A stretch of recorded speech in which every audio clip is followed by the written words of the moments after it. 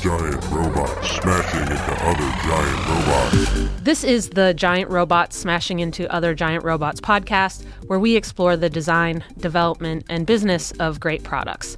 I'm your host, Lindsay Christensen, and with me today is Morgan Evans, an organizational designer and CEO and founder of Business Casual. Morgan, thanks for joining us today. Thank you so much. I'm happy to be here. So to start off, actually, can you give me your definition of organizational design? What is that? I love that. Yes. So the way I think about organizational design, it's kind of the study and thought of how an organization functions in a zoomed out sphere, thinking about the people and their dynamics as the moving pieces. So it's sort of like a mind shift, almost like a scope, like you're leveling up and looking at it from the bird's eye view and seeing how these things interact. You're talking about the people involved, the career tracks, the workflow, like thinking about it as an ecosystem. So is that something that inherently you have to be a third party to the organization, like an outside consultant? I do think for me, I like that. It a little bit like helps me cut to the chase more quickly because I'm an external party. So I can come in and be like, I'm new here on the scene. By virtue of me not being embedded in it, I do have a natural perspective that's a little bit of an outsider. So I think that gives me a jump start on being able to click into the organizational design mindset. But I don't think you need to be outside in order to be an organizational designer. I think it's really about kind of like how you think about it and whether you're thinking about it as a complex system or whether you're thinking about it as just like what's right in front of your face in your lane. So you take on clients for this, and what kind of customers are they and what are they trying to solve usually? I like to work in two capacities. One is with larger companies. My background, I worked at Etsy for about 8.5 years from 2009 to 2016 and had a lot of experience with watching a tech company go from a small organization to a much larger public, globally based organization. So I like to leverage what I learned at Etsy and kind of pop in and do one-off workshops at bigger tech companies. And in those capacities, I'm sort of taking a group of people for a few hours, usually workshop style, and talking about how to do blameless facilitation for postmortems, or how to make feedback be less scary and a little more approachable. So that's kind of one way I'll kind of help a tech company shift the mindset and kind of like tackle a tough problem. Like, okay, how are we going to learn from mistakes? Or how are we going to become a little bit more comfortable with feedback as a culture?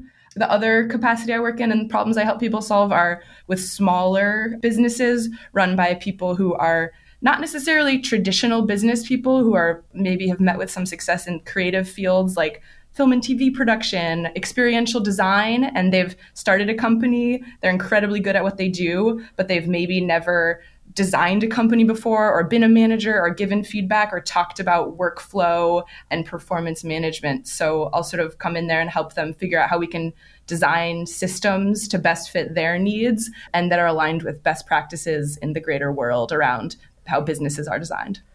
I like that phrase, thinking about how to design a company. And it's something I think I don't really hear often, especially with maybe tech companies and being in that world. Early stage tech companies, I think, they're usually really focused on product market fit, or maybe what's the first iteration of the product. And it's interesting to hear this concept of thinking holistically about designing the company. What are the elements that need to be designed? Yeah. Even like thinking about it's a thing that needs to be designed is really step probably like 1 through 5 out of 10, because I think it often happens by default. Like we come together because we want to build this product or like reimagine the world in XYZ way. So let's get to work and do that thing. And then by cutting to that chase, you sort of like leave out a really important part of the conversation, which is how are you going to know when I'm upset? Like, what's the best way you like to be in touch? Do you prefer texts or emails? Like, what are the frameworks in advance for how we're going to talk about tough things? So yeah, it's a matter of just kind of like, I wouldn't say there's one thing you have to do for it, but it's thinking about if we're a group of people doing a thing, which that's what business is, what are the ways in which we're going to go about doing that thing rather than just running right to the races and starting to build that product and assuming that that's all the work. So you haven't put together a workbook, like a Mad Libs with blank lines that people have to fill in, and then when they're done, they've designed their company? No, if I were to do that, I could probably just go ahead and hang up my hat and, just be like, thanks for this interview, I'm out. In a way, I'm like, wouldn't that be cool if there were? But if that were possible, I wouldn't love doing this work or have a job, because there's so many best practices. And then you learn that actually wasn't a best practice and there's a new best practice. So I think it's so much more about thinking about what's working and not working in your company. And the thing that repeats over and over in my head when I do this work is like, what are the hard things? Like, what are we not talking about? The job that I do is how can I create the structure and design safe ways to direct attention towards the most hairy, complex things? Because I believe that, the person who's running the company knows how to do it. We just have to make sure that they can make the time to focus their energy on really sitting with the problem and developing the best solution. It sounds like a really important element of this is around conflict, or maybe giving difficult feedback. And what happens if you don't have sort of process in place before you reach one of these times, which will happen, where your company is going through a tough spell, or a particular contributor is having a particularly hard time? I think, it's interesting that you've talked about discomfort, difficult feedback. And I think it's partly about swallowing the pill of, okay, we're going to start to have to cultivate comfort with discomfort. I'm like, let's start doing that in little ways. Let's talk about giving positive feedback. Let's talk about just saying something felt weird. My favorite feedback, my feedback religion is that it's always better to be prompt than perfect with your feedback. It's better to just throw up a flag and be like, than it is to have the perfectly crafted statement that leads exactly to how it impacted you and the feelings and all the moments that were at play. Because, that might happen a week later, it might happen a month later, but research shows it will most likely never happen. So I think about it building a muscle along the line and being like, okay, we know this conflict, this discomfort, mistakes, it's an inevitable part of life and doing business. So how can we flex these little things? How can we ask for feedback when the waters are clear? How can we invite feedback when we feel like something felt weird, but we don't know what it was? So it's kind of build little, break the seal of what it is to sit in a tough conversation, so that you're not faced with this epic, terrifying personnel issue or gigantic mistake that's just making everyone feel panicky and itchy, and you have no idea how to begin. Yeah, it seems like that could lead to paralysis, and that is not helpful in solving whatever the problem is. Very much so. I think we're so socialized to really avoid these things, keep the peace, how are you? Fine. How are you? And I think that doesn't serve us when it comes to the type of communication and comfort with honest conversation and going there with the frictiony, heated issues. It's hard to do. And we're sort of socialized that you should keep the peace, but I don't think that serves businesses in the long term. So the immediate thing that people probably think of is feedback between a manager and a direct report. But I imagine this also applies to anyone in a company being able to give feedback across departments or up the chain all the way to leadership. Mm-hmm. That can also be tricky. Is it your place to give feedback to a leader? But if you're not, then, the company could go in the wrong direction. In reality, everyone's feedback matters. Is that something that you talk to companies about? Yeah, I do. I speak about thinking about feedback as data. And I think that it's a word that is just used so much right now, which I love, because I think it's good that it's making its way into the, business cultural vernacular. But I think we think about feedback as a negative thing when it's a very neutral thing at its heart. It's about data. So there's a trend now of companies being let's have the office hours, let's have space for people, let's make an opportunity for people all around the company to come and get up to the microphone and ask the CEO a question about something or raise a concern. And I think there's sort of two things that need to happen. One is that we do need to think about feedback as a thing that is just someone's opinion. So there does kind of need to be a feedback excavating that happens, where it's okay, this is a thing that happens, but it's not about a war over whose truth is truer. It's really a conversation of like, okay, this was your experience. Interesting. Say more about that. Okay, who else had a feeling? Like, let's sit with this and talk through it, which is why I love the framework of a retrospective or a postmortem, call it what you will. Like, let's try and reconstruct truth and reality for people so we can understand where this feedback is coming from and what's underneath it. So wait, have you watched Wine Country?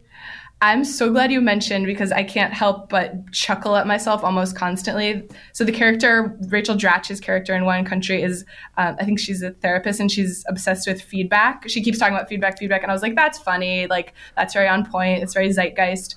But there's an amazing scene over dinner where her and her girlfriends, the movie's about a group of friends that go away for one of their 50th birthdays. They go to Wine Country. They're like, what is up with this feedback? What are you talking about? And she has this like really pat response about how, feedback is just, it's something that you need to get comfortable with. And it's a really important part of life. And they just totally roast her by singing a song about feedback because she's just saying the word so many times. Yes. Oh my God. It's so on point. Yeah, I imagine you feel even more like this, but I was like, I kind of hate that they're doing this in this movie because I've totally done that. But just be like, do you have feedback for me? Or can I give you some feedback? And then there's this ongoing theme in the movie of totally roasting her for her being like, can I give you some feedback? Can I give you some feedback? Yeah, they make the song. It made me chuckle, and I watched it with my partner, and she was like, oh my God, it's you. And I felt very exposed, but it made me laugh a lot. This is how I'm trying to think about it. I like to think about that as like feedback's funeral. Like let's rebrand feedback, because it is so, we've just like dragged it through the mud. Like it is such a eye roll. Like literally feedback makes your eyes roll, the word. So let's move on. Like we can still use that word, but we need to rebrand feedback. Rebrand feedback. Like, welcome to its funeral. Okay, yes, and let's move on. I mean, when I teach people about feedback, I'm like, you need to ask for consent. And I think that's an important part of it. But can I get some feedback? I think that's a lazy question. I ask it all the time, but I'm trying to get myself to stop even being like, can you give me feedback on, like, do a little bit of work when you're asking for feedback. Like, can I have feedback on, be specific. Like, did I speak too quickly? Or can I have feedback on, was my email legible? Did I get this point across?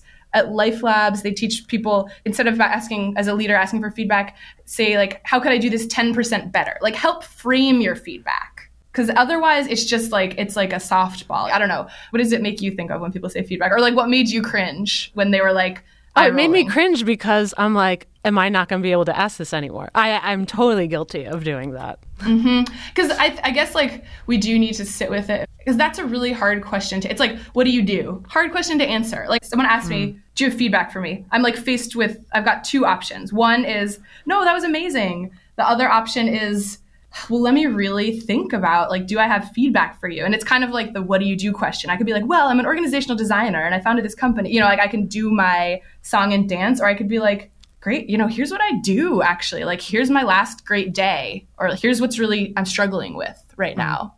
So I like that we are collectively and in Wine Country laughing at the word feedback, because I think we've like piled too many things into it and it's kind of lost its meaning. And I think that's what that scene was saying. Yep. But there is like what you're raising here of this kind of like complicated issue of how feedback interacts with power and authority in the workplace is a really interesting one. And I think I mentioned like CEOs giving office hours as a way that I think comes from a good place, but I think there's work that needs to be done in order to make it feel, because what I tend to see when that's happening is kind of like softball feedback and soft questions sort of around the elephant in the room. And then maybe every so often someone is courageous or misguided enough to call it out. And then that's a big flare up. And I think there should be more in the middle where it's like, how can we make it safe for people to raise concerns? And maybe it's not publicly in front of the company, but how can there be systems and just general conversations, which I think start with peer-to-peer. It starts with peer-to-manager. Like these conversations like have to exist like blades of grass before they can be a gigantic 100-year-old oak tree. And what's usually happening at these companies when they decide to bring you in to help? Is something coming to a head that they're trying to solve?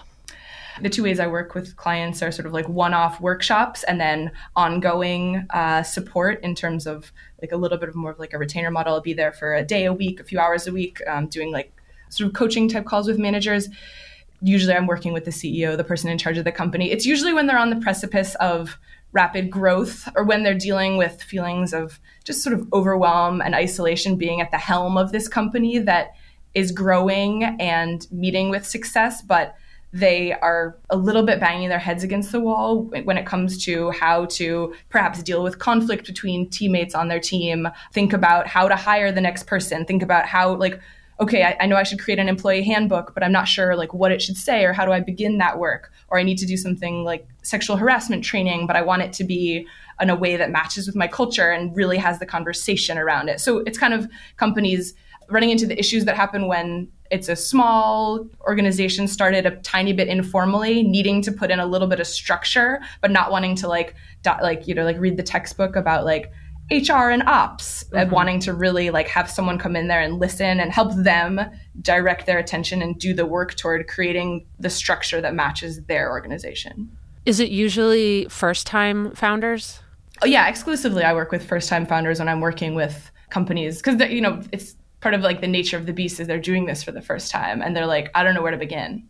But I know that I need to give my people some more structure, but I don't know if I need to start by writing a job description or doing annual performance reviews.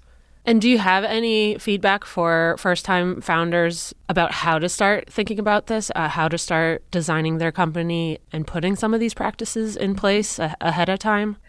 The first thing that popped into my head was a little bit like, the work you need to do. So like the thing you're pushing off, what is the way you can incentivize yourself to get that work, whether it's hiring someone like me or dedicating an hour a week toward like working through this stuff, but sort of like holding yourself accountable toward the work around the work, which is really hard to do, but just being mindful that that's going to be a huge part of your job in the way that when you're first becoming a manager, you're taking on a whole nother job around your job. It makes me think that there probably needs to be some company-wide or like leadership goals around it. It tends to, when it comes down to it, what the founder is going to focus on are what the company has kind of written down as the OKRs or what have you.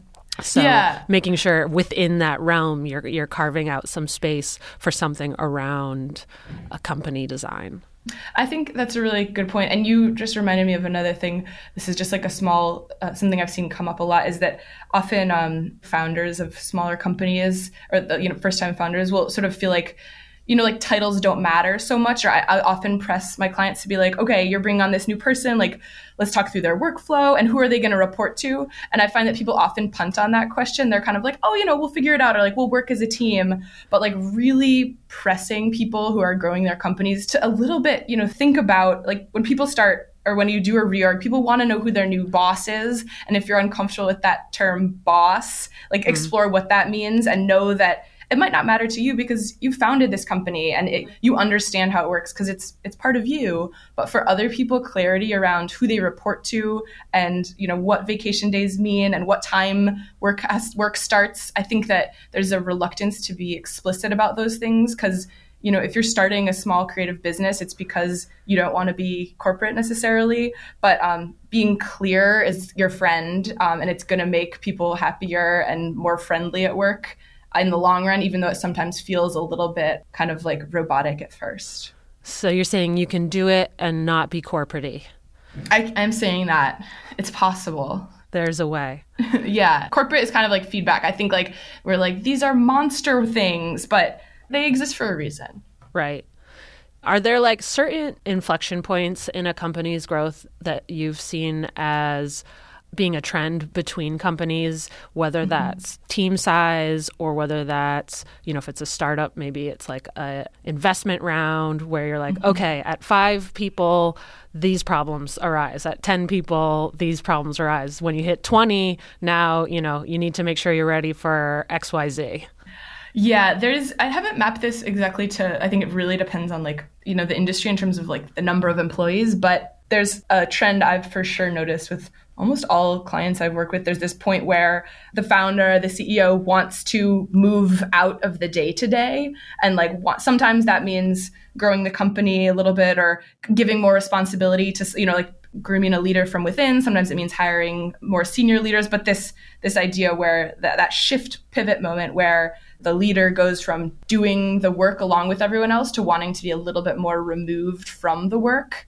And I think that's a really complicated moment, organizational structure-wise and identity-wise for the founder, CEO person. So that's a moment that I think is good to sort of have on your horizon. And I think it a little bit starts with just natural, like getting a little bit burnt out on it, but also wanting to build something for the long term and knowing that, okay, I need to download the ways in which I do business and the ways in which, like, what I think are culturally, the things that are most culturally important to make us do work, specifically the way we do work, to make that be kind of becoming a part of a bylaw of the company or something we screen for in new employees. So that's kind of like a more existential moment rather than like a phased thing. But I think that's something that will inevitably happen with a company that is successful and with a founder that wants it to keep growing. Yeah, that makes sense. So what are the most important things that a founder can do for their company, besides the day-to-day? I think the most important thing that a founder can do for their company is to say things out loud. Like, I hesitate to say, write down the mission, vision, and values, because I think that's become sort of a watered down process that people do a little bit to tick the box and isn't always done. It sometimes is over engineered, or like, wait, what's the difference between my mission and my vision, and my values and my OKR? Like, it's this cascading list of, inspiring demands, that's like mottos, and there's so many of them, and they can be so abstract and taxonomically confusing that it doesn't serve as a guiding light or the North Star that it's or copied from a company that they admire, that they just think they should copy those values over. Totally. Yeah, there's this sort of like molecular mimicry of it. Like, well, what are we reimagining and how will we change the world? That like I love writing and inspiring people in language. I think that's powerful. And I think as a leader, it's your job to do that. But I do think that sort of taking those things and translating it into the day-to-day and being like, okay, we pledge to design events that make this happen for our clients. Great. So what does that mean? What does that mean in terms of what we do with our waste at the event? What does that mean in terms of how many exclamation points are in our email? What our response time is? So kind of like boiling the really highfalutin mission statement language into what that can look like in terms of decisions for the day-to-day. And that, if you're eventually going to want to move a little bit further away from the day-to-day and you're hiring great people to do the work and your company's growing, you're going to have to do a little bit of almost like bird watching and examining the way you as a leader do your work so that you can translate that into a list or just a little bit of an instruction for like explaining why you do certain things you do and what makes the DNA of your company so that it can endure. And I saw you also offer conflict mediation. Is that right? Mm-hmm. Yeah. I'm sure you can't really share any examples, but I kind of want an example. Okay. Well, what are some like gnarly conflicts that you've had to deal with? It's funny. I think a lot of the work, and I did my mediation training at this amazing organization called the New York Peace Institute, did an apprenticeship there. And one of my mentors when I was training there spoke about how like in mediation, I think this is true when like coming in and sort of hearing a conflict, you're meant to not be biased clearly in it, but bias is a part of being a human. So when you get in there, you're not arbitrating and picking who the winner is, but your role is to raise one hand at the end of it. Yeah, unfortunately not. You don't like vanquish the loser, but your job is to recreate with equal vividness both of their worlds so that they can kind of peep into each other's world and get a little bit of a shift. The style of mediation that I practice is called transformative mediation. So it's about actually just being in there and listening to the other party's side and sort of sitting with your own perception of your side and understanding the underlying needs and interests and kind of thinking about it not as, conflict is it's an intense word and it kind of implies like an either or, a binary, a winner, a loser, a right, a wrong. So I think I'm saying that as a preface before I give you a gnarly example that like right. The presenting conflict is not usually the deeper conflict, and the deeper conflict is not necessarily a conflict. I'm presented with like, these people just don't get along. Like, what could it be? I worked with one company where it was really, they were fighting all the time. And like part of like what we did in our work together was like understand what that was about. And it ended up after some work together. And was it two peers on the same team? It was two peers in this case. And we ended up sitting with it and realizing that it had gotten blown up into this idea of, I don't know if you're committed to this company, or you seem really distracted and you're not paying attention, you're not committed to this place. There was an argument about commitment. And we were able to like bring it back down to earth in this way where what we walked out with was, it sort of came out that the issue was that one couldn't reach the other one on chat often enough. And they were like inferring from that person wasn't committed to the job. So we were able to come to an agreement around, they're like, okay, well, what would it mean for them to be available? What would a like reasonable response time be? Well, okay, if they could get back to me within 20 minutes. And then the other person's face lit up and they're like, okay, I can check that every 20 minutes. I just can't have it pinging me all hours of the day because I'm on the phone, this, that, and the other. So I bring up this, like not because that's really cool. That's some serious root cause kind of digging that ended up being super basic. Yeah, it's funny. I always cringe at the word root cause, partly because sorry. I don't mean to jump on you about that. I think that it's easy to be like, that was the root cause, but that's just one. Like, that's like just a branch of it. The root cause is people are confusing and like saying words and hearing different things. Like that's the root cause. We're inferring things instantly from people's, like the tilts of their heads and the tone of their voice. In the first moment of interaction, we're like often running in two different worlds, even though we're having a conversation maybe in the same room.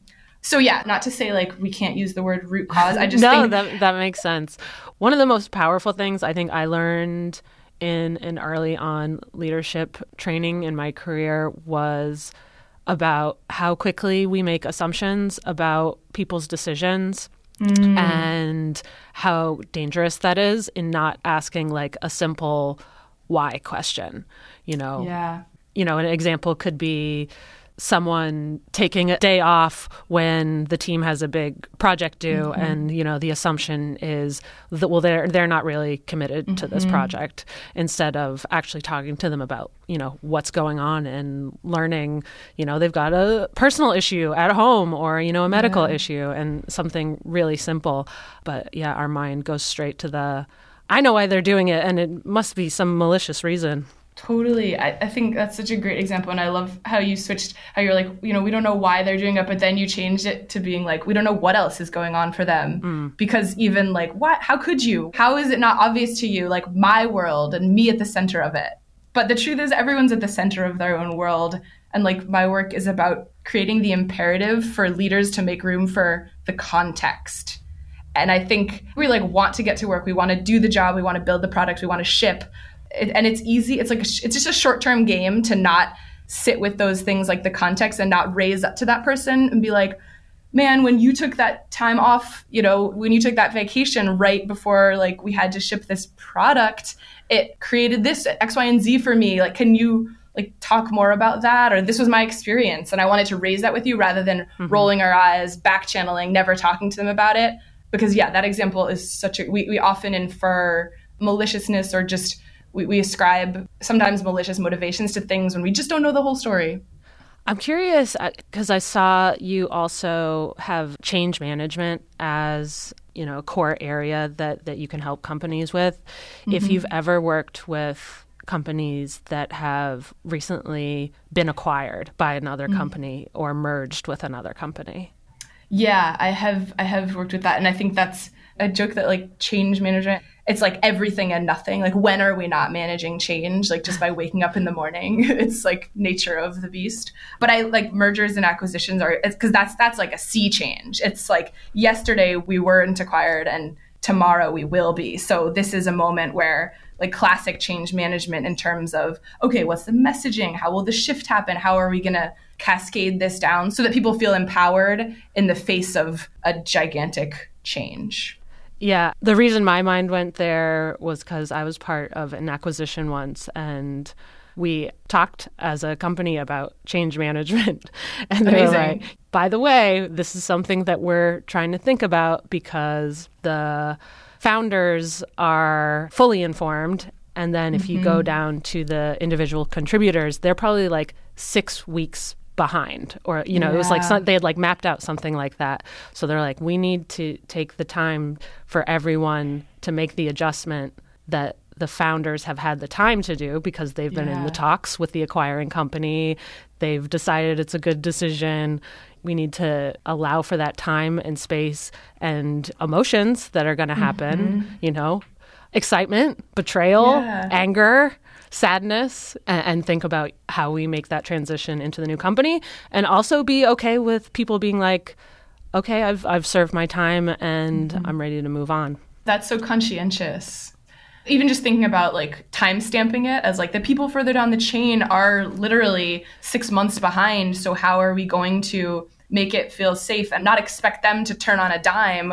Even if we deliver this very thoughtfully crafted communication plan with an amazing email, maybe it has gifts or maybe not. And then there's a town hall and we've got focus groups and talking points. Like you can be so thoughtful about that. But I feel like that's the crux of it, is like allowing this space for the emotion and the flare up, and then people to be like, this might not work for me, and that's okay. Yeah. How did it feel for you? Oh, I went through the whole range. Yeah, it was like, this is really exciting because it's a positive outcome on paper. But this is really sad because we're joining a very big company and we're no longer this little startup engine that's tight-knit. There's fear that we're going to lose our culture and also lose like the product that we were working on. We're like, what happens with the product that all of us have been really pouring our lives into? So yeah, I did the full roller coaster. Yeah, that's great that there was room for it, because I think there's a lot of different stances, and I think the culture is changing around, the role of emotions at work. And my position is they are there. It's just a question of whether or not we talk about them, which trickles into a question of whether or not we send people the message that they should feel shame about them, or whether we say, those are part of you, let's work through them together. So what actually led you into this field? I'd love to learn a little bit about your background. So I worked at Etsy. I kind of had a front row seat to watching a company grow. I was there for 2009. What was going on at Etsy in 2009? Etsy was baby brand new. Not baby, but like how many people toddler. were there? There was around 40 when I started. Wow. My first job at Etsy was an intern as a screen printer. So I worked there, and early the ways in which we were growing the Etsy community was by going to craft fairs and explaining to people like Etsy is like this but online, and we were handing out t-shirts and tote bags, like building it a little bit like you would build like a fan base for a band. Yeah, that's one really of the exciting. Early founders was someone who had like been in a band, and he's like, this is how you do it. And we met so many amazing people and built a core human catalyst for the company, which was really exciting. And then I was community manager. We ran, Etsy had these, and still has, Etsy teams, which are self-organized groups of Etsy sellers that come together and build support for one another. Sometimes they're like, I remember there was a team of people named Amy, but then it's also like Needle Felters United or expats living in France. So there was all kinds of teams, and we had a grants program, and I sort of like was doing a lot of grassroots community building. And then I transitioned into working in learning and development, working in HR. I worked closely with Etsy's CTO, John Alspa, who's a close friend of mine. And I got really into this idea of blamelessness and how to facilitate conversations around blamelessness while I was doing a lot of manager training as the company was building. And we were thinking about like, what is the DNA of this place? Like, how do we make it durable and also flexible? And what year was that around? I started working in learning and development in, I believe that was like 2012. And what year was it 12, founded? 13. I'm like piecing together this timeline in my head. 2004? I'd have to double check on that. Okay. And actually, I'm assuming that everyone knows what Etsy is, but maybe that's wrong. What is Etsy? Yeah, so Etsy is an online marketplace for handmade and vintage goods. At least that was our little tagline back in the day. That was the memorized. That was my little thing. But Etsy's amazing. I joined Etsy in 2009 at a really interesting time after the recession, where Etsy was a place for artists to make a living. And that was what made me want to work there. It was really inspiring, kind of like using the internet to connect people around their love of things and to find unique products, like actual things, like amazing things you couldn't find anywhere else. So I sort of translated my community building in the outside, like bringing people to Etsy. I sort of transitioned my focus onto internal, how to build community within the company. I worked on the employee engagement team, and then found my way into learning and development and working in HR, learning about facilitating, talking a lot about the culture. One of the favorite things I did at Etsy was running postmortems around with like the tech side of the organization. I would come in there as someone I'm not an engineer, and I would come in there and be like, okay, so what happened? Like, let's talk it out. And I would just ask these questions like, well, what is a load balancer? Well, how do we normally, like, what does this dashboard mean? Because I was like the facilitator, I had, in a way, permission to be dumb. So I could ask questions that everyone assumed they knew the answer to and probably did, but I'd never said out loud before. Like, that's kind of like... And then I imagine there were differences between people's answers, surprisingly to them. Yeah, exactly. And for me, I was like, if someone's like, oh, I didn't know you thought about that. Like, I don't know. And I talk about like building the whole landscape. And that's like been my MO to this day, is sort of like, how can we say the assumptions, like name the unnameable? Like, how can we say more stuff out loud?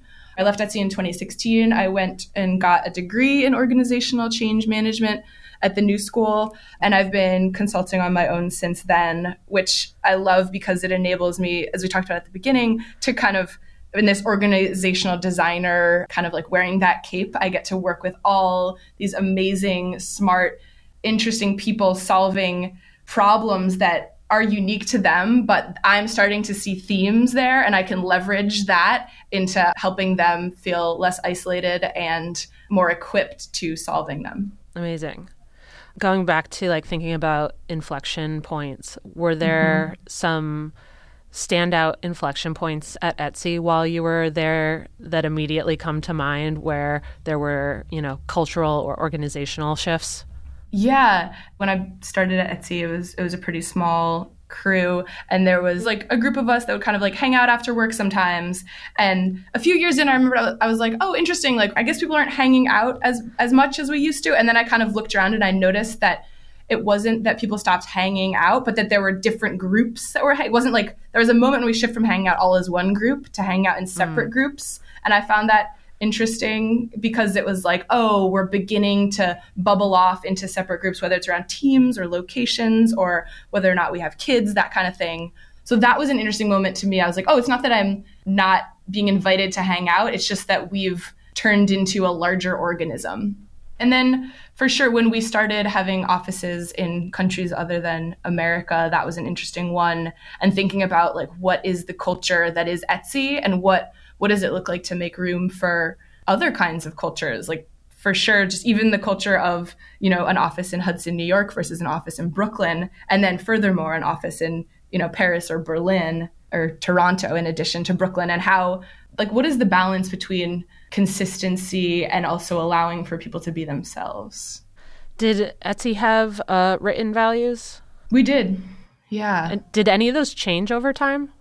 Yeah, they did change over time. And one of my favorite projects that I worked on, it started we used to do Hack Week projects, which as a non-engineer, I was always into figuring out how we could bring like non-code building skills to the Hack Week. So I would be like, okay, who needs screen printing? Like who needs something written, that kind of thing. But this was a really cool collaboration because we had these values. We had these 5 values, and I like them. People like them. They did that thing where they weren't too like highfalutin, and we'd heard them enough that they existed for us. They didn't feel phony, but they were very abstract. So me and a few engineers built an Etsy value award tool we had an online employee directory, and so it had a space where you could give someone a value award, and you would drop down, select one of the 5 values, but then you'd have to say what it was they did to earn this value in your perspective.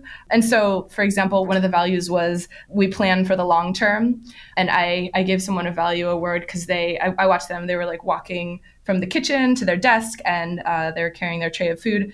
They saw someone in front of them, their like napkin flew off their plate and landed on the ground. And rather than like tap this person and be like, you dropped your dirty napkin, they went and just picked it up and put it in the trash and didn't like tell them. I just happened to catch this. And I was like, that was cool. Like, that to me is an example of doing that, because you're looking out for the space. You're just like cleaning up. It was a little bit of not asking for credit.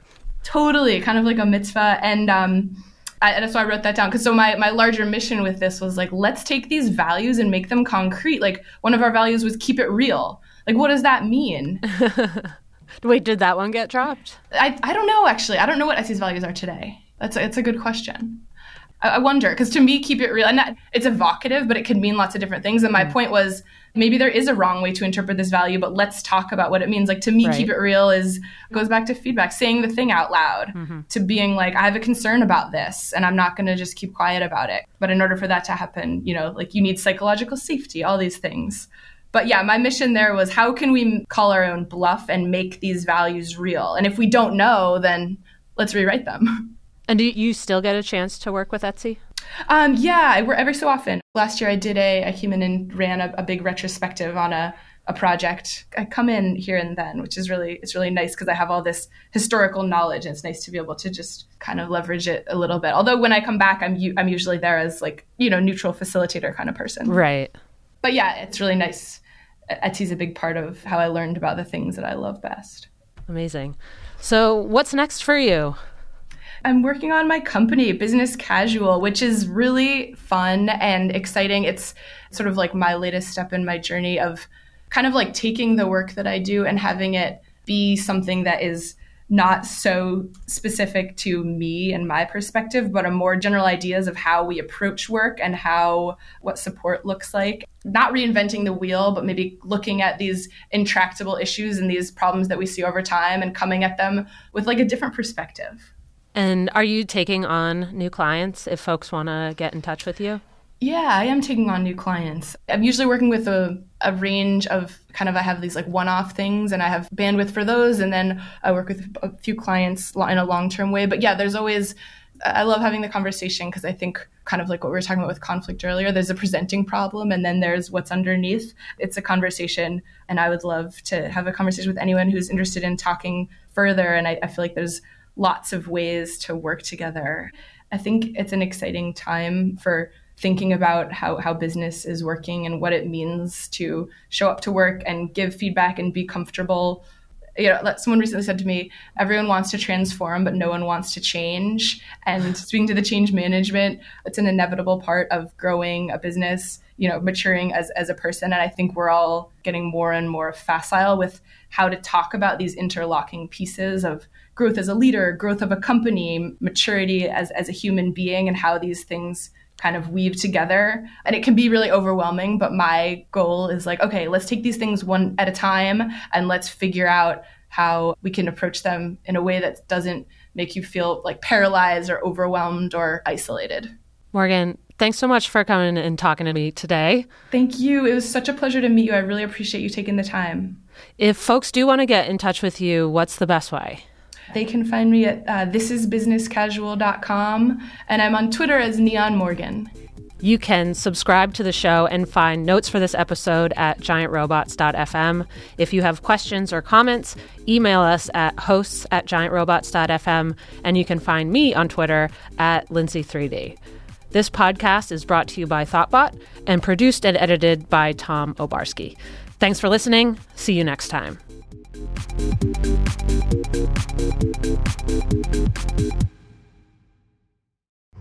This podcast was brought to you by Thoughtbot.